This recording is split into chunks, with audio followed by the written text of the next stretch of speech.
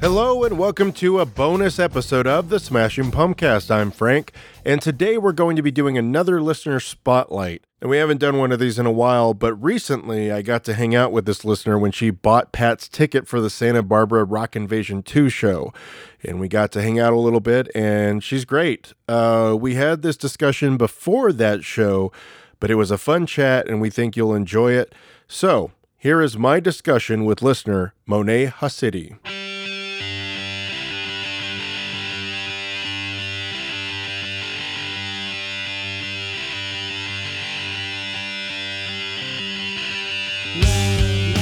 Mone'T, welcome to the Pumpcast. Hello, thank you for having me at the Pumpcast. I'm so excited about talking Smashing Pumpkins with you because I am a super Smashing Pumpkins nerd. Yes, so we know each other over the Instagram, and you have been posting some of the best fan stuff for the Pumpkins for a while now, since we've been following each other.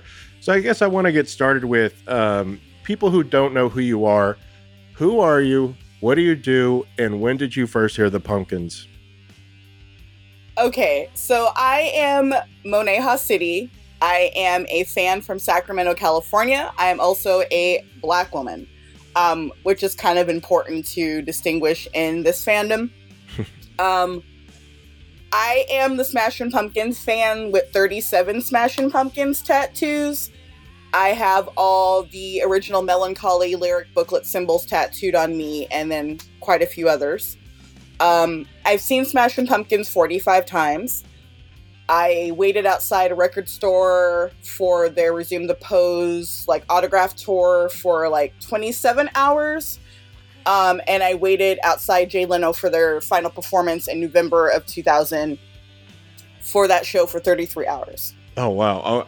I want to ask about that later, so let's put a pin in that. But yes, please continue. I am a hairstylist and burlesque performer, and I have performed acts to Smashing Pumpkin songs. Nice. I got into them mainly, I was a little bit familiar with them because I loved the single soundtrack when it came out. And I kind of vaguely knew of the band, and I knew that there was a woman in the band. And when I heard Drown, I actually thought it was the woman in the band singing at the time. Mm-hmm. But then, as videos became into rotation, I fell in love with Today, and then would watch Disarm. But Rocket, every time Rocket would come on, I would literally stop what I'm doing, and I was just I love this band. I love the fact that they look like they don't fucking match with each other. And it's just such a wonderful thing. And I actually consequently named my first cat Rocket, my second cat Zero, and my third cat Starla. Oh, that's great. You actually posted a picture of Rocket recently. Yeah, it was the anniversary of his passing. And it's so funny because when I first got him, I would play Smashing Pumpkins on my CD player, and he would come sit next to it. Oh. But then after a while, he quickly realized this bitch listens to them every day. So yeah, and it's just how my cats are. Yeah, well, I have two of my own, and they're just insane. They're wonderful. I love them so much. So what is it? I know you said it was kind of appealing because they had a woman in the band, but what was it when you heard them? Why this band? Why be so fanatical about the Pumpkins? What resonated with you? Well, I remember buying Siamese Dream when it came out on cassette and listening to it all the time. Which I just realized going through my collection, I have all the major releases prior to the breakup on cassette, which I'm going to post a picture of those probably soon. But I actually, trigger warning, suicide talk. I have had thoughts of killing myself since I was 5 years old.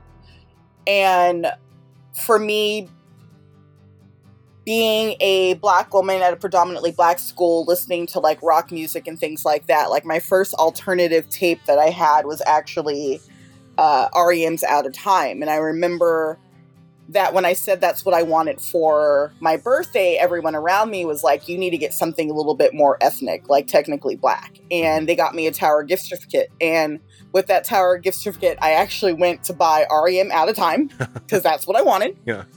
And I actually still have that cassette like 30 years later. Oh, amazing. But yeah, for me, I dealt with a lot of depression, and my freshman year in high school, I was actually hospitalized for suicide attempts. So kind of, especially for kids that grew up in the 90s, like, it's weird because it's a depressing era, but I feel like things are super depressing now, which is weird to me because music-wise, it's not being expressed. Yeah. Things are very dire right now, if we were going to keep it real. Like, to me right now, the way the world is and what's happening makes the 90s look like fucking rainbows and sunshine. So for me, as a depressed, teenager, black teenager, that there's a few white kids at my school, but like, I'm listening to stuff that nobody really around me is like listening to. And the depression and finding out that like he wrote Today when he was like on the verse, like about to commit suicide, just kind of resonated with me as like a person. And so from then I was like, everything that they come out with, I'm gonna fucking get. And that's kind of what started it. It made me feel less alone in my sadness and depression. Yeah. That's awesome. That somebody else is going through it. So that's, Yeah, it's nice to not feel alone. And also talking to other fans too, they kind of had that similar experience. I know I had a similar experience to that, and it's kind of amazing how music can do that, and especially one particular band. So even then, I mean, I'm a big fan, but I've only seen the band a handful of times. What made you want to see them so many times? Well, I remember actually, this story, I'm so sad about it. A friend of mine had gotten tickets for Tibetan Freedom Fest concert in San Francisco when Smashing Pumpkins played. Yeah. And then they lost the tickets. What? How? Oh my God. Yeah, it's before digital too, because then you can't. Oh my God. Oh. Yeah, so the Melancholy tour is coming. I asked my mom, I was like, hey mom, can you like drop me off at the Tower Records so I can just buy tickets? And like, I knew nothing about buying concert tickets at that point. Like, yeah, how I know now. I'd been to concerts before. Like my first concert ever was Janet Jackson's Rhythm Nation tour. Holy shit. Which I'm very proud of. Yeah. But I had my mom drop me off, and then I'm a single person, so like I bought my ticket and I was on the floor, 27th Road, Arco Arena in Sacramento. And I was so excited, and I worked at Chuck E. Cheese at the time, and at Chuck E. Cheese you had to write down why you were requesting the time off. And I put Smashing Pumpkins concert, and this guy looked at me and he's all, you like Smashing Pumpkins? And I was like, yeah, they're like my favorite band. And he was just like shocked and surprised. And so then we all know the tragedy that happened. Yeah. And then my show got postponed till December of that year. And I remember going there by myself. I bought my Smashing Pumpkins shirts. I like sat down like in my seat all by myself with all these like strangers around me. And I actually have a copy of that show. But yeah, that was my first time. And so then in 98, they did the Adore tour, and I think that's when like they got like Key to the City and all that stuff, and they were donating the tour proceeds to like charities in 98. And then I didn't go to any Rising tour because I wasn't like so hip to stuff yet. Mm-hmm. And then around late 99, maybe 2000, I joined, and I'm gonna say it, I know people hate them, but for me it was like the first website that I found that was a fan site, Netforia. Mm-hmm. And then being on Netforia, I found stuff, and then I was like, they were coming to do the signing at Dimple Records, and I tried to call the radio station and be like, I have a Smashing Pumpkins tattoo. Like, my Smashing Pumpkins tattoo is actually the first tattoo I ever got. Oh, wow. And I was just like, they were like, no. And I was like, and so I was like, screw it, I'm just gonna like wait out here. So I waited 27 hours, and when I met them, I was just like, oh my God. And that's when Billy was a little bit more touchy-feely. I've actually got to rub his head back in the day. And that night they were playing The Edge, and this girl I met in line, they told her to like bring friends, and so she brought 3 of us, but they were like, you can only bring 1 of them. And so I was like, I've seen them, I'll wait outside. And then she was arguing with people on the inside, and me and the other person who didn't get in was like, we don't have keys to the car, what are we gonna do? And like she was like yelling about it, and some radio station person handed her 2 tickets, and we literally bumped into each other, and that's how I got to the Edge show, the Resume the Pose at Palo Alto, February 6, 2000. Wow. And then from there, I met other fans, and I was like, outside of the scope of like going to San Francisco, because in Sacramento that's like an hour and a half away, I never thought about like, well, let me go to all these other cities. So then on the Machina tour, I wound up going to, after Palo Alto, I went to the show in Santa Barbara, the show in Berkeley, the show in Portland. I did Somersault. August that year, they played in Vancouver, Canada. Mm-hmm. I did the Jay Leno, and then I was at the final shows, the United Center and the Metro. Wow. Which I will say for the Metro for me, and this is also a wonderful story, like, I had tickets to United Center like most of everybody did. Mm-hmm. And the thing about that show was awesome too, is that I actually met Billy Sr. Oh. And Matt Walker when they were like walking to their seats. Nice. And I don't know what I did with the ticket stub. It has to be somewhere. That was signed by Matt Walker and Billy Sr. I hope I didn't lose it, but that is kind of a possibility. It's been a long time, but I have a lot of other stuff. But so, the Metro I didn't have a ticket to, like a lot of people didn't have tickets. And it's like December in Chicago, and it's fucking cold, and I'm a California kid, but I'm out here just like whatever. And they put out speakers for people that were waiting outside to hear. And I'm at front of the barricade, and my friends were like, we're going to get some food. You want to come? I said, no, I'm just going to wait till, they're like, we're going to go back to the hotel. I said, I'm just going to be out here. And then like this guy came out and handed me a ticket. What?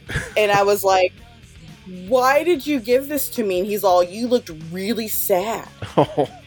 And I was like, oh my God. So I get into the Metro.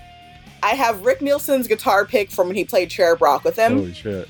And I do have the CD that they gave out with James' artwork from the first show they did at the Cabaret Metro. Uh-huh. And my friends afterwards were like, where were you? And I was like, I got into the show. And they're like, what? Because, people spent like $1,500 on fake tickets, all that stuff. Like, and there were so many people, and for me to get in how I got in, like, I'm forever grateful for that. And I remember, like, calling back home, and I was like, oh my God. And it's like, in the middle of the night, I was like, I got into the final show. And for the longest time, I said I would put that, like, on my gravestone. Yeah. I got into the final show. And so from then, they did the Reformation. I went to, like, 8 Zwan shows also in the meantime. And then they announced the residency at the San Francisco Fillmore. And I set aside people. I like had a team of 3 of us. It's like, you're getting tickets on this day, you're gonna get tickets this day, you're gonna, like, they first only booked 7 shows. And so everybody got their assigned days except for me. And I was like, fuck, what am I gonna do? And then when I was online, I noticed they added more and more shows. And then I was like, oh my God. So I went to all the Fillmore shows plus Santa Cruz. So it was 13 shows in 2.5 weeks. Holy shit. I worked from 10 a.m. to 2 p.m. in Sacramento, and then drive to the city, and then drive home at like 1 o'clock in the morning and do it all over again. And I'm actually on the DVD of If All Goes Wrong. That's awesome. And so then the subsequent tours, I just started as like, well, I'm going to go, if they hit every part in California, I'm going to go in California. If they hit Vegas, I'm going to go to Vegas. And that's how it got to 45. That's incredible. Well, so what was you said at that time you had your first Pumpkins tattoo. What was the first one? If you remember. Okay, this is what part of the times were. We didn't know anything about cultural appropriation. Right. It's like the SB heart in a tribal armband situation. Right. Yeah, well, but that was the time. That was the look. Yeah. That's, yeah. Because my thing was like, I want a Smashing Pumpkins tattoo, but I want it to be cool. Yeah. And that's what it was back then. So that was my first one. But I do have the SP Heart proper. Nice. I have the SP Cross. I have the Aeroplane Flies High plane. I have Persnickety and Pisces Iscariot font tattooed on me. An extra muzzle star. But I have the SP Cross with like Japanese characters of everybody's name, including Melissa and Darcy. Oh, wow. And sometimes when you get tattoos like that, what you thought was written on you is actually not what's written on you. But one day I was out and this lady was like, "Who's Billy?" Oh. And I was like, "What?"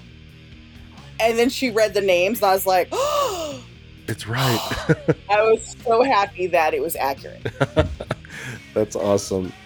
Yeah, I've been meaning to. Pat has one on his wrist of the moon from Melancholy. I have no tattoos. I'm 40 years old. I have no tattoos yet, but I think I'm gonna get some soon. But definitely one will be a Pumpkins one. I just haven't made the leap yet. Before it was because I was acting and, it's hard to cover up those tattoos and they don't like it. But now it doesn't matter. Now they don't care. Yeah. Now looking at like the strides and makeup that been made to cover that stuff, it's amazing. Oh yeah, absolutely. So, what would you say? I mean, you've seen so many shows, but is there one that stands out to you as one of your favorites? To me, the Edge show in Palo Alto. That one, if you're not familiar with it, is when Billy tells like the Little Red Riding Hood story, and then the intellectual ending. And it was the first time seeing them with Melissa, and it's just a very small place. I think it maybe fit 500 to 700 or something like that at the most. Wow. And there's just something about the energy, and he was just so positive. And like the way they bantered with the crowd was with the way that I not seen on that level up until that point. Yeah. And I have a copy of that show. Like if you can find it, it's such a great show. And that I think that's, to me, that stands out. Even though I went to the final show, the Metro. Yeah. There's just something about that Edge show that, like, when I listen to it, just brings me back to that time. Because in the year 2000, I was working in a call center, and I had PTO. Like, it was my first, like, adult, really good paying job. Yeah. And my boss got to the point, he's like, "You're going to see Smashing Pumpkins again, aren't you?" And I was like, yeah. Because that was the year, I went to Canada and to Jay Leno and Chicago and everything. So this is 2000 to me, I feel, as a fan, was like the best year to be a fan. Yeah. They gave so much to us that, like all those store signings, I mean, for me, like, the likelihood is, like, I'm never going to meet Billy Corgan. Like, never. Mm-hmm. And giving that to us and everything, and then those shows was just a wonderful, wonderful time. And then, like, all the extra content that came out with Machina and, like, the Glass stories and all that stuff. It was just a different era. It was a really beautiful time to be a fan. That's awesome. So, okay, so you went to that final show, but then also you talked about how you were at the residency shows, the kind of infamous residency shows. We're going to cover sometime in the near future, if all goes wrong. And the kind of almost like a vibe of that is that the audience wasn't feeling it, and there's all this kind of bleakness to it that's kind of hard to watch at certain times. And you being in the audience for those shows, did you feel that, or do you feel like that was more of a kind of editorial choice that they made to kind of drum up the drama for that particular release? I feel like, because, like, going to all those 13 shows in 2.5 weeks, there was one show I wasn't going to go to because I had tickets for Daft Punk at the Greek Theater in Berkeley. Oh, wow. And my friend, his wife wound up not being able to go to the show with him, so he had an extra ticket, and I sold that Daft Punk ticket. Because I was like, if I'm going to do it, I'm going to do all of them, I guess. I guess Yeah. it was meant to be for me to do all these shows. I sold the ticket for face value because I'm not an asshole. Yeah. And I also got to see them in the tent at Coachella in 2006. So Awesome. I've seen Daft Punk, so it wasn't like I'd never seen them. Yeah. But for the Pumpkins, it was like, I'm going to finish it out. So the first night, I sat up in the balcony of the Fillmore and watched everything. And to me, like, I guess people didn't know what quite to expect. Because they did have the show in France, and like I think video of that was kind of making its way around.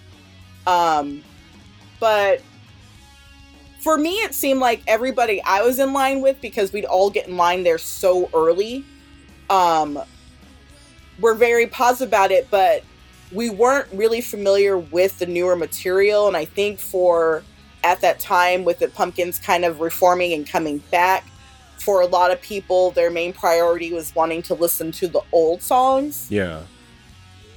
Like start off old and then bring us into the new. Right, like easing into it a little bit more. So I think that's probably where a lot of the disappointment or discontent and everything went from everybody, was just that they wanted to hear the old stuff. And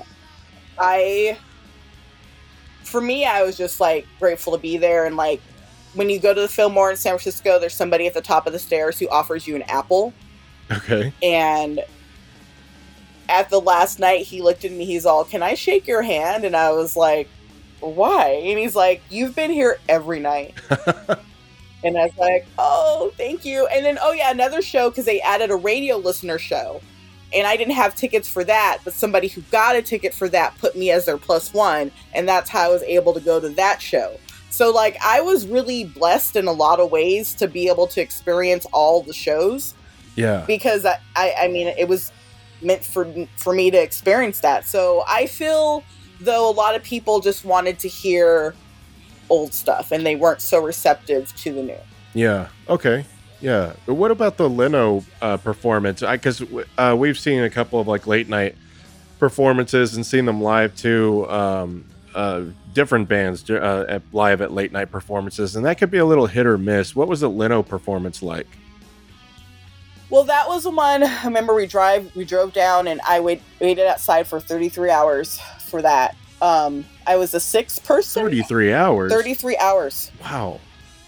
For Leno, because it's in Burbank, and you had to if you didn't have tickets, you have to do standby. Yeah, because I live in Sacramento, Mike lived in Modesto, Amy lived in Monterey, so we just had to drive down there and ensure that we were going to be there. And I met this wonderful woman in line, and she let me take a shower at her house. Oh wow! So by the time we got in, I was like fresh and cleansed. It was, for me, also, I have a Polaroid with me and Jay Leno from before the show. Uh-huh. He picks up people in the audience to kind of like have a moment with, and I was one of those people. Oh, okay. When you see like the shaking of Jay Leno's hand in the beginning, you can see me in that too. Oh. That one, for me, is like, it's just one song, but I'm like, I'm going to be here. Because it was, at that point, already the final shows were announced. Right. So we're like, we only have so many times or opportunities to see them. They did Cash Car Star, and they actually played the song twice. Because there was something that got picked up in the first recording. Huh. And that's when Kyle, known as Space Boy, had made that Jay Leno, or that Billy Corgan doll that Jay Leno held up. Right, when yeah. Billy was like, comedy doesn't pay. That's incredible. So yeah, Kyle made that. And actually afterwards, I got a hug from Billy. Like, we all, like, some of us waited like near their bus and everything. And that's when he was, like I said, a little bit more touchy-feely. And I did like a lot of the Oceana VIPs. Okay. During that tour as well. The one in San Diego was like in the locker room of the venue. Okay. And so like I'm standing so close to Billy that both of us are kind of leaning away from each other. Yeah. Just to give it a little bit of personal space, yeah. Yeah. And he's actually, when I had 7 tattoos, I showed him the 7. And he's like, 7, huh? And he's all, where's a tattoo of my face at? And I was like, somebody might think, he said, somebody might think it's Mr. Clean. And I said, our Homer Simpson. Oh, no. So, like, yeah, he joked about, like, my tattoos and stuff. And then, like, can I share something that may sound a little weird, but it's not as weird as it sounds? I have 3 bottles of water that Billy Corgan has drank out of. Okay. And before anybody asks, no, I've never drank out of them. You just have them. The first one was from the poetry signing session in San Francisco when he, like, did a Q&A and everything. And I have to ask him a question at that, too. And then, like, back then it was, like, the Fuji water. Mm-hmm. So I have that bottle. So that's from 2005. In 2008, at the 20-year anniversary show in Las Vegas, he had opened his Voss water and then shut it and then looked at me and handed it out. And people around him was, like, wanting it. He's like, no, that's for her. And then 2015, San Francisco Warfield show. And that year, I actually, on that short tour, I went to Jimmy Kimmel. Okay. You can see me in the audience of Jimmy Kimmel. I did Jimmy Kimmel, San Francisco, Vegas, the show that they did at the Zia record store after. I think that was it. But 2015 at Warfield, there was one of his bottles on stage, and, like, one of the stage people handed it to me. So if, God forbid, anything happens to Billy, you have the DNA to help clone him. And it's so funny because, like, I've been doing, like, decluttering and stuff, and, like, but they're in, like, a glass case. Like, I have a glass case of Smashing Pumpkin stuff, including my signed autographed Jimmy Chamberlain drumsticks. Oh, wow. So they're in this glass case, and, like, whenever I'm cleaning, it's like, don't touch those bottles. And then I got to explain what it's about. And they're like, oh. And I'm like, I've never drank out of them. I just have them. And I remember leaving Las Vegas and thinking, like, how the fuck am I going to get this bottle back home? And I said, okay, I'll check it in my suitcase, but please say they don't open the fucking suitcase and throw out the water. Oh, yeah. And I was just so happy Oh, when I got it home and it was still. So, yeah. Well, what would you say is your probably favorite era of the band? I know you kind of touched on this a little bit earlier, but I don't know if that kind of lines up with your favorite era, but what would you say that is? Well, okay, so right now I am also going to say that while we're doing this podcast, I have the Smashing Pumpkins video greatest hits collection playing on my TV right now. Right now we're at Tonight. Nice. Probably 2000. Okay, yeah. Because I feel like it made them real to me, and it was more, I felt personal at that time. And also it was the time that I met a lot of other fans that I'm friends with to this day. Mm-hmm. That I met outside Dimple Records. That's awesome. And we're still in each other's lives. Like, one of them, Chelsea, like, I'm doing her hair on Saturday, and we're going to Santa Barbara together. We didn't meet technically that day. She actually was a radio station winner for that. Oh, cool. But we met later on during, like, our travels and stuff. Because, like, also, I had, like, Smashing Pumpkins parties to show off, like, all my stuff. Because at the time, my walls, the ceilings of my apartment was covered in Smashing Pumpkins posters. That was also the years that they came out with, like, the calendars, and I actually still have all of that stuff. Forgot about the calendars. Yeah, I still have the calendars. I still have I have Smashing Pumpkins air freshener in my car, but it's like in a Smashing Pumpkins license plate frame. Oh, and wow. the picture that they released at the final show of the 4 of them with the black and white that has the sign that says end. Yeah. I have that taped up in my car. But I found, because the time I bought 2 Smashing Pumpkins air fresheners, and so I still have one in the package that's still completely, like, new. That when the time comes, if I ever have to get a new car, it's gonna go in there. Awesome. Okay, so then they would say like the 2000 was your kind of favorite era. What would you say, what is your relationship with the band today? Okay, so I'm gonna be honest, and this is where it comes back to me being a black woman. Some of the things that Billy had said, and him being friends with Alex Jones as a black fan, and with what was happening with our previous presidential administration.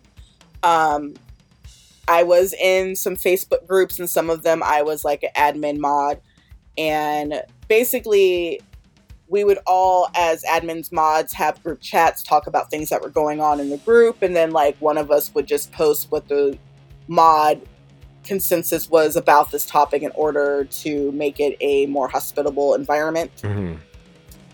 And so sometimes I was that person that would make those posts like, hey, this is a Smashing Pumpkins group. We don't need to be in here talking down or talking shit about Beyonce. Like, we don't need to be doing things like that. And so I won't say what the group is, but it's a very popular one. And I felt like misogynar. If you don't know what misogynar is, it is a specific type of misogyny that's directed specifically at black women. Oh. I experienced that, including having my picture posted and people making fun of me. Oh my God. And so for me, like, that was kind of like, wow, like, it was just really sad and hurtful that, like, this thing, and like, what holds with me is that I'm very blessed because as a fan, I've experienced things from Smashing Pumpkins that I would have never thought of in my wildest dreams happening, including like one time being at a sound check and jokingly saying "Set the Ray" to Jerry, and Billy starts playing it. That's awesome. Like, I am grateful for all of that. So then it's just very hurtful that like other people that like would even like understand like the significance of what that means or even know what the song is were showing that they were in fact a little anti-black, a little racist, and then it was just very hurtful. So for me, with that, and then the reunion situation with Darcy, yeah, that hurt so much. And I've seen them with Darcy without Jimmy, and I've seen with Jimmy without Darcy, so I've never seen the original four together. Yeah, I don't think I have either. Yeah, because when I saw them in '96, they had Matt Walker because it was after the fact, and then when I saw them during Machina, yeah, it was with Melissa. Yeah. So as a fan, I can't hold that, but I can hold everything else that I've had as like, I'm a hardcore fan. Oh, my favorite video starting Ava Adore. So in 2018, I underestimated buying tickets in person again and like people in line, and I should have been the first person in line, and I was very upset because, side note, etiquette. If you're ever in line in person to buy a ticket for a concert, you are willing to pay the most expensive to be the closest. You don't sit there and haggle about, oh, well, I only want to pay this much so I can sit here, because what's happening is more tickets are being sold and people behind you who want to be in the front now are not in the front because you're sitting there bullshitting at the fucking ticket counter. Yeah. So in 2018, I went, and funny enough, it was the new arena that replaced Arco Arena, where the first place I saw them. And it was now an arena show again. And I'm on the floor, but I'm like 30 rows back. So I was just like, I said, this is fitting. This is fitting for me. This is the last Smashing Pumpkins concert I'm going to go to. I was just like, that's it. I'm done. I'm never seeing them in concert again. 2019 rolls around. And they're doing the tour, and they're playing Shoreline, which I fucking hate Shoreline, and it's like hard to get there from where I live. But on the day of the show, I was like, I'm gonna go. And then my friend's like, no, we're getting you off this drug that you're on, which is Smashing Pumpkins. We're gonna go see the movie Midsummer. Which, this segues into Midsummer is like my favorite movie, and I didn't go see Smashing Pumpkins, but I found a new love in Midsummer, which I wound up seeing 9 times in the theater and have a recreation of her make-me outfit and everything, and like, it's fucking. You even seen Midsummer? Fucking wonderful. I have. I call it my favorite rom-com. Yeah. Yeah, it's my favorite rom-com. So good. So then, this Rock Invasion 2 thing is starting to get announced. And I'm personally going through, like, some, like, medical things. And then some friends of mine were like, hey, we're all going to go together. And I said, I'll go see the Smashing Pumpkins again because we're all going to be together. But then everybody went rogue and then bought all their own fucking tickets. So we weren't going to be together. So I was like, I guess I'm not going to go. Like, I'm not going to go sit way in the fucking back. Yeah. Like, fuck all this noise. And then, thanks to you, I'm sitting in Jay. Everybody's separated, but I'm still fucking going. And it's on Friday the 13th, so I can match like my Jason Voorhees with my Smashing Pumpkins. Oh, I've already got my outfit planned out. I didn't even think about that. Yeah, I forgot about that. That is Friday. That's so funny. Yeah, so I am already like, I'm actually back on it. And so, like, what Brokeback Mountain, like, why can't I just quit you? Everybody's like, I thought you were off of that. And I was like, well, yeah, life is short. And I'm taking a step back from performing burlesque for a while, and I'm going back to my first love, which was concerts. So I have quite a few concerts coming up. But yeah, I'm excited. Okay. Yeah. For me, like I said, being a black woman in this fandom, and like in even Death Cab for Cutie, like I've always been in a rock music that's kind of been, and black people invented rock and roll anyways, but yeah. Like that's just kind of been what I've always been into. And it's been hard because for me, when I started talking about Black Lives Matter, like I actually started like Black Arts Matter where I live to like try to bring awareness, like anti-blackness in art, which is very prevalent. I started losing people around me because I became outspoken about these things. And I mean, for me, my harassment was like my pictures being posted, calling me like the cunt of Sacramento, my information being put on Craigslist, so I got dick pics from strangers on my birthday. Oh my God. To when I was protesting a former performance group with one other person about them keeping a rapist into their event group space and then getting rid of me as the only black woman, they sent somebody to throw eggs at my face. Oh my God. So for me, as like someone who's been like suicidal most of their life, someone who is a woman, someone who is black, someone who is not thin, so I've got to deal with fat phobia. I'm dark skinned, so I got to deal with colorism. Like I got to deal with like all this different shit, and I kept a lot of it in for so long, and then I was just like, no, like if we know better, we do better. Right.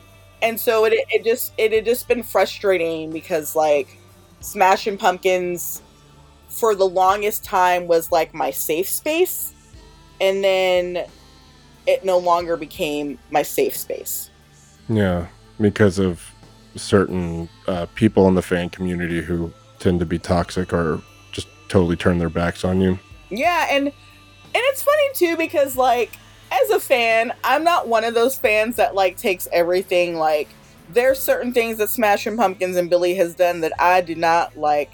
And funny, Bridge School Benefit in 2008, Josh Groban came out and sang Disarm with them. Mm-hmm. It's fucking horrible. Give you life, you left me here to wither.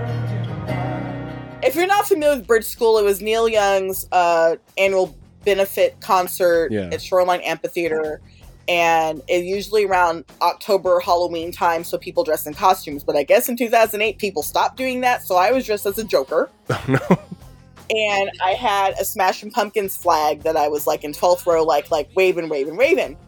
And then when Josh Groban came out, I kind of dropped my flag and was like, oh, hell no. And I see like Gabe, and I forget the other gentleman's name who's from No Doubt, who played horns on that tour. I saw them shaking their head, and then I see Billy shake his head, but I didn't think much of it. This couple who was sitting next to us was like, here, take our backstage passes. We don't want to go back there. So I was like, oh, fuck yeah. And this concert was special to me because, like, my two favorite bands, Smashing Pumpkins and Death Cab for Cutie, were both playing. So we get backstage and, like, we talk to people. And then, like, Gabe comes out and he's all, we saw your face from the stage. And I said, what? Oh, no. He's like, yeah, we saw your face from the stage. I was like, oh. And Billy comes out. And Billy's like, I saw your face from the stage. He's all, you didn't like that? I said, no, I did not like that. Oh. And he's like, okay. And I have a picture with him. The picture of me with my green wig was taken backstage at bridge school after I was like, oh, no. Oh. If you've not listened to the recording, please go listen. I've only listened to it once. We kind of mentioned it in passing and we just left it at that. Yeah. So have you been to other bridge school benefits that they performed at? That was actually the only one I'd been that they had performed at. And then I went to another one when Death Cab performed again. Mm-hmm. Ooh, the Everlasting Gaze video is on. It's such a great video. What's your favorite Smashing Pumpkins video? Mine personally? Yeah. Oh, that's hard to say. I really have a soft spot for Rocket, personally. Mine is Ava Adore. Yeah, that's up there for sure. Yeah, so why Ava Adore for you? There's just something about, like, the way it starts and he stands up and then walking through the different rooms and, like, that snarl he gives and just, like, to me, like, the atmosphere and the aesthetics of the video. Yeah. Even though Rocket was the song that made me fall in love with him, which is why Rocket was named Rocket, like, there's just something about Ava Adore to me that I'm just like, yeah, it's my favorite one. There's also something, I know a lot of people at the time were like, oh my God, he's so freaky. He looks like, you know, they do the Uncle Fester jokes, but I was like, I think he's sexy. I don't know. I mean, I think he's sexy. And that's when he became sexy to me. Yeah. To me, it was, but prior to that, I was just like, whatever. And then the lyrics of Adore, because I remember, this is another fun little story. I went to Virgin Megastore when Adore was being released, and at midnight, and I was wearing my Smashing Pumpkins shirt, and I got in line, and they give you, like, raffle tickets, and what they were giving out is all other previous Smashing Pumpkins CDs, and I won the raffle, even though I already had the CDs, but, like, I won the raffle for that, and I remember getting Adore home and listening to it the first time, and I was like, oh. Okay. Whatever.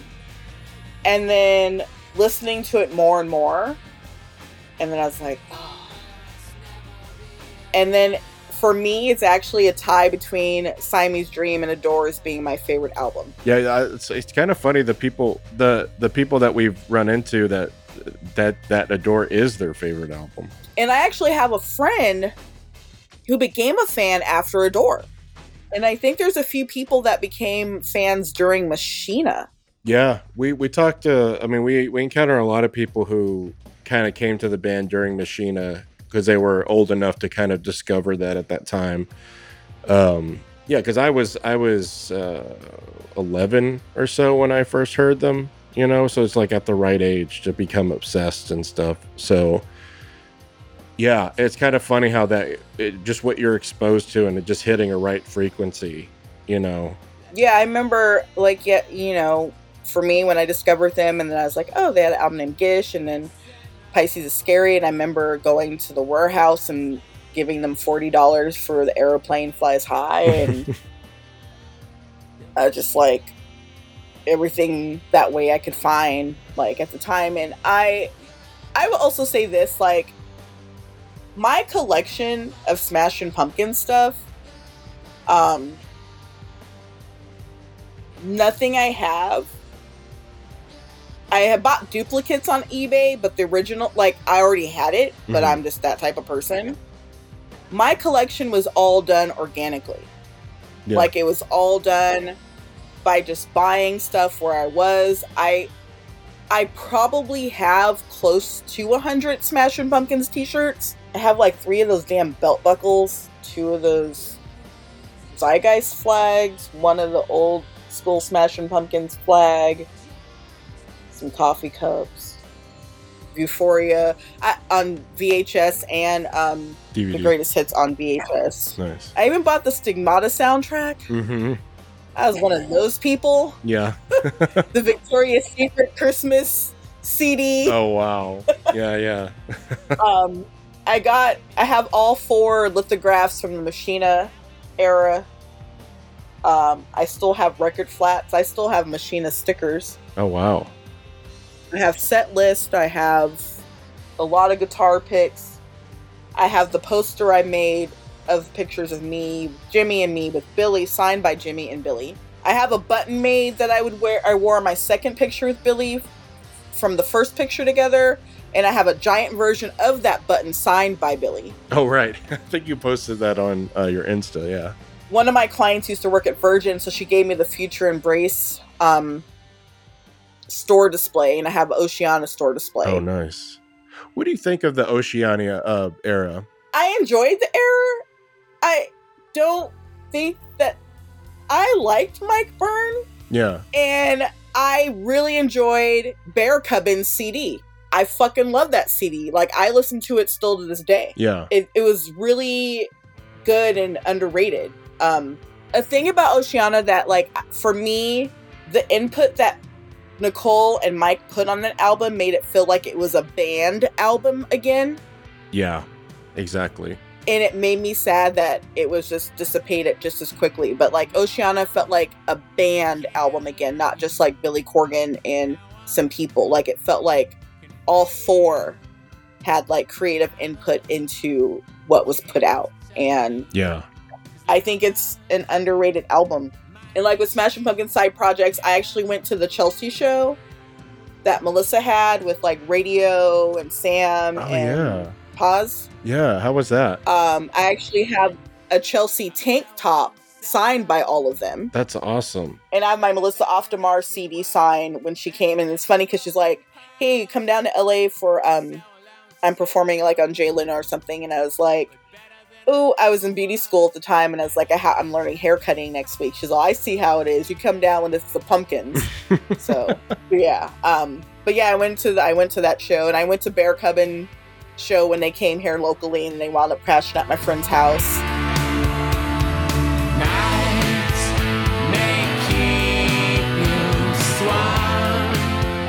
Well, I don't want to keep you too long here. I mean, I could talk pumpkins forever, and I'm sure we'll see each other at the Rock Invasion show.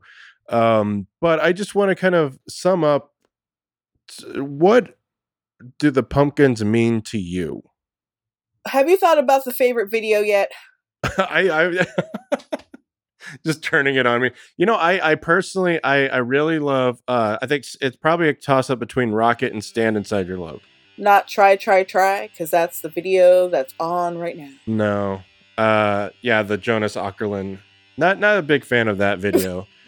But yeah, I think those... It's so depressing. It's so depressing. It's one of those things where I'm like, it's just what Pat and I had talked about it, but just being like, it's like Requiem for a Dream or any Todd Solondz movie where you're just like, I've seen that once, I'm good. I don't need to see it again. But I rewatch Requiem for a Dream, and I fucking watch Midsummer and Hereditary and shit all the fucking time. See, okay. And I watch Titanic all the time too. Yeah. But there's like, this is a level of like, I don't know if I need to see that again. Yeah, that's pretty rough. I mean, Midsummer I could see rewatching, but Hereditary, that was one for me. I'm like, oh boy, this is great, but I'm done. Oh, speaking of movies, I don't know where the fuck I was when this happened, but the Footloose remake has window pane in a fucking scene. Like, I have it on the background because I'm a huge Kevin Bacon person. Yeah. And I love the original. And so they had a free movie channel preview, and I was like, I'll watch this shit. And I'm just like scrolling on my phone, and all of a sudden I'm like hearing, do what you gonna do. And say what you gonna say. I was like, what the fuck? What? Huh? Whoa. And so, like, I had to Google it, and I was, like, fucking shocked that I was like, how did I not know this information? Yeah, I mean, with the remake, too, and, like, in the, what was that, the late aughts or so when that came out? And it's just such a strange... Yeah, 2011. 2011, so even then, it's, like, kind of a strange choice to pick a Gish song for the remake of Footloose. Yeah. That is, like, so surprised. Yeah, when you messaged us that, I was like, what? So surprised by that. But I guess, I wonder who the music supervisor was for that, or if that was a director or the writer who was like, this has to be in there. Like, it's just so random. It's kind of like, have you ever seen the movie May? That sounds familiar. No. Oh, it's so good with Angela Bettis, Anna Faris, and Jeremy Sisto. But there's like some Breeders songs in there, and I was just like, because it's a movie that my friend puts on to like make people upset. Okay. And then it backfired on me. And I was like, I fucking love this movie. Because I heard the Breeders song, and I was like, that's a choice. Yeah. So yeah, and also, I mean, I also own Spun because of the Billy scene. Yeah, I can't wait for that music to come out. I have season 7 of The Simpsons on DVD, and it's the only season I have because the Homer Palooza episode. Right. I fucking got Transformers on DVD because the scene where they tie Bumblebee to the truck plays Doomsday Clock. I was that level of fan. Wow. Yeah, which now saying it, I was like, fuck. Well, I mean, that kind of ties into, like, again, not necessarily now, but overall, what does the band mean to you? For me, I love the fact that they're able to make such, like, quiet, beautiful, sad ballads, but then, like, go hard and rock and, like, hard as fuck. So to me, it kind of speaks to my bipolarness, like, that they can be, like, really soft, like, in, like, I love Set the Rate of Jerry. Like, it's such a beautiful fucking song.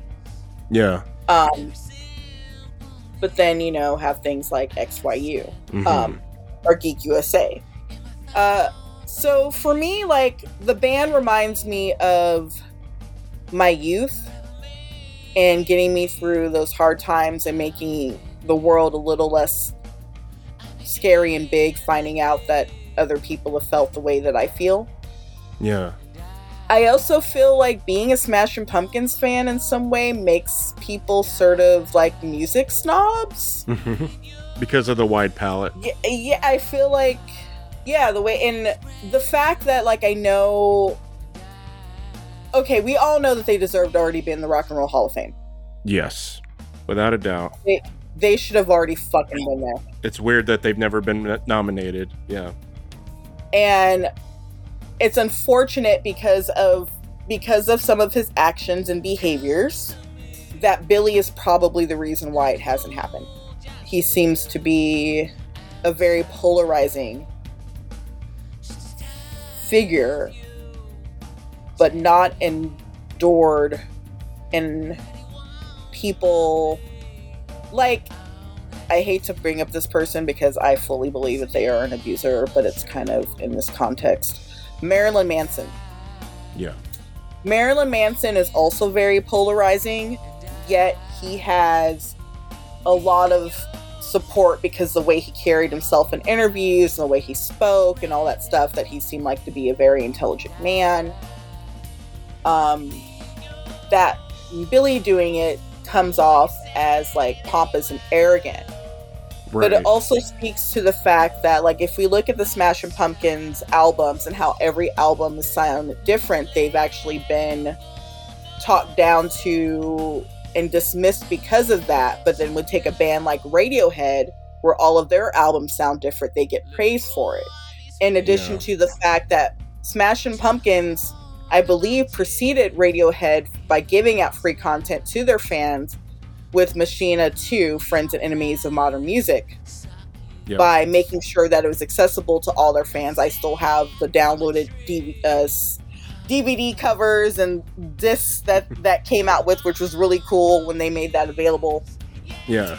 Before Radiohead did it. But, like, Smashing Pumpkins didn't get the praise for it that Radiohead did. And unfortunately, like, they should be put on a higher pedestal. They should have already had these accolades, but because the way that Billy polarizes people in a way hasn't worked for them. Yeah, and it's always kind of weird when you compare to other artists and other bands that kind of have that presence, and you're just like, why this? Why him? Why this band that they've just all collectively, there's just something that he rubs the wrong way. But for us, for the music, that's kind of what wins out. Yeah, like it just totally sucks. Cause like, I don't know about you, but it's kind of hard being a Smashing Pumpkins fan. Yeah. Is there anything else you'd like to talk about Pumpkin-wise? The Metro DVD.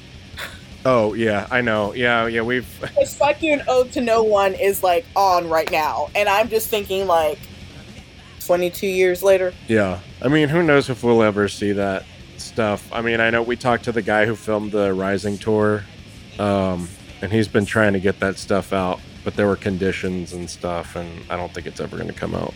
Like, watching this one in, like, the energy of being in the Metro at that time, like, I was just so, like, oh my god, I can't believe that I'm in here. Yeah. It was just... And then all the, like, stories of people who were taping and then got caught. Oh, yeah. You're right, yeah. Somebody got caught, like, in the middle of sucking silver fuck. Uh-huh. And then, yeah. That's why there's like, no recording of, past... right? Isn't that it? Yeah, I think we covered the Metro show where it's like all the recordings just cut off during Silverfuck. Yeah, but that show was, I mean, to be there, I'm still shocked that I was at it. I'm very grateful, like, as a fan for the experiences I've had, because, like, I feel like they're fucking amazing and not a lot of people have been able to experience that. And I am very blessed on, like, this level, like, of this band to be, like, the things that I've done and seen, and then my other favorite band, like, on the same level of, like, interactions that I've had with, like, them. Yeah. So even though I have to deal with, like, a bunch of bullshit, I feel for me like I'm blessed in this other avenue of life, because the things that I've been able to do or say that I've done is the things that a lot of people can't say.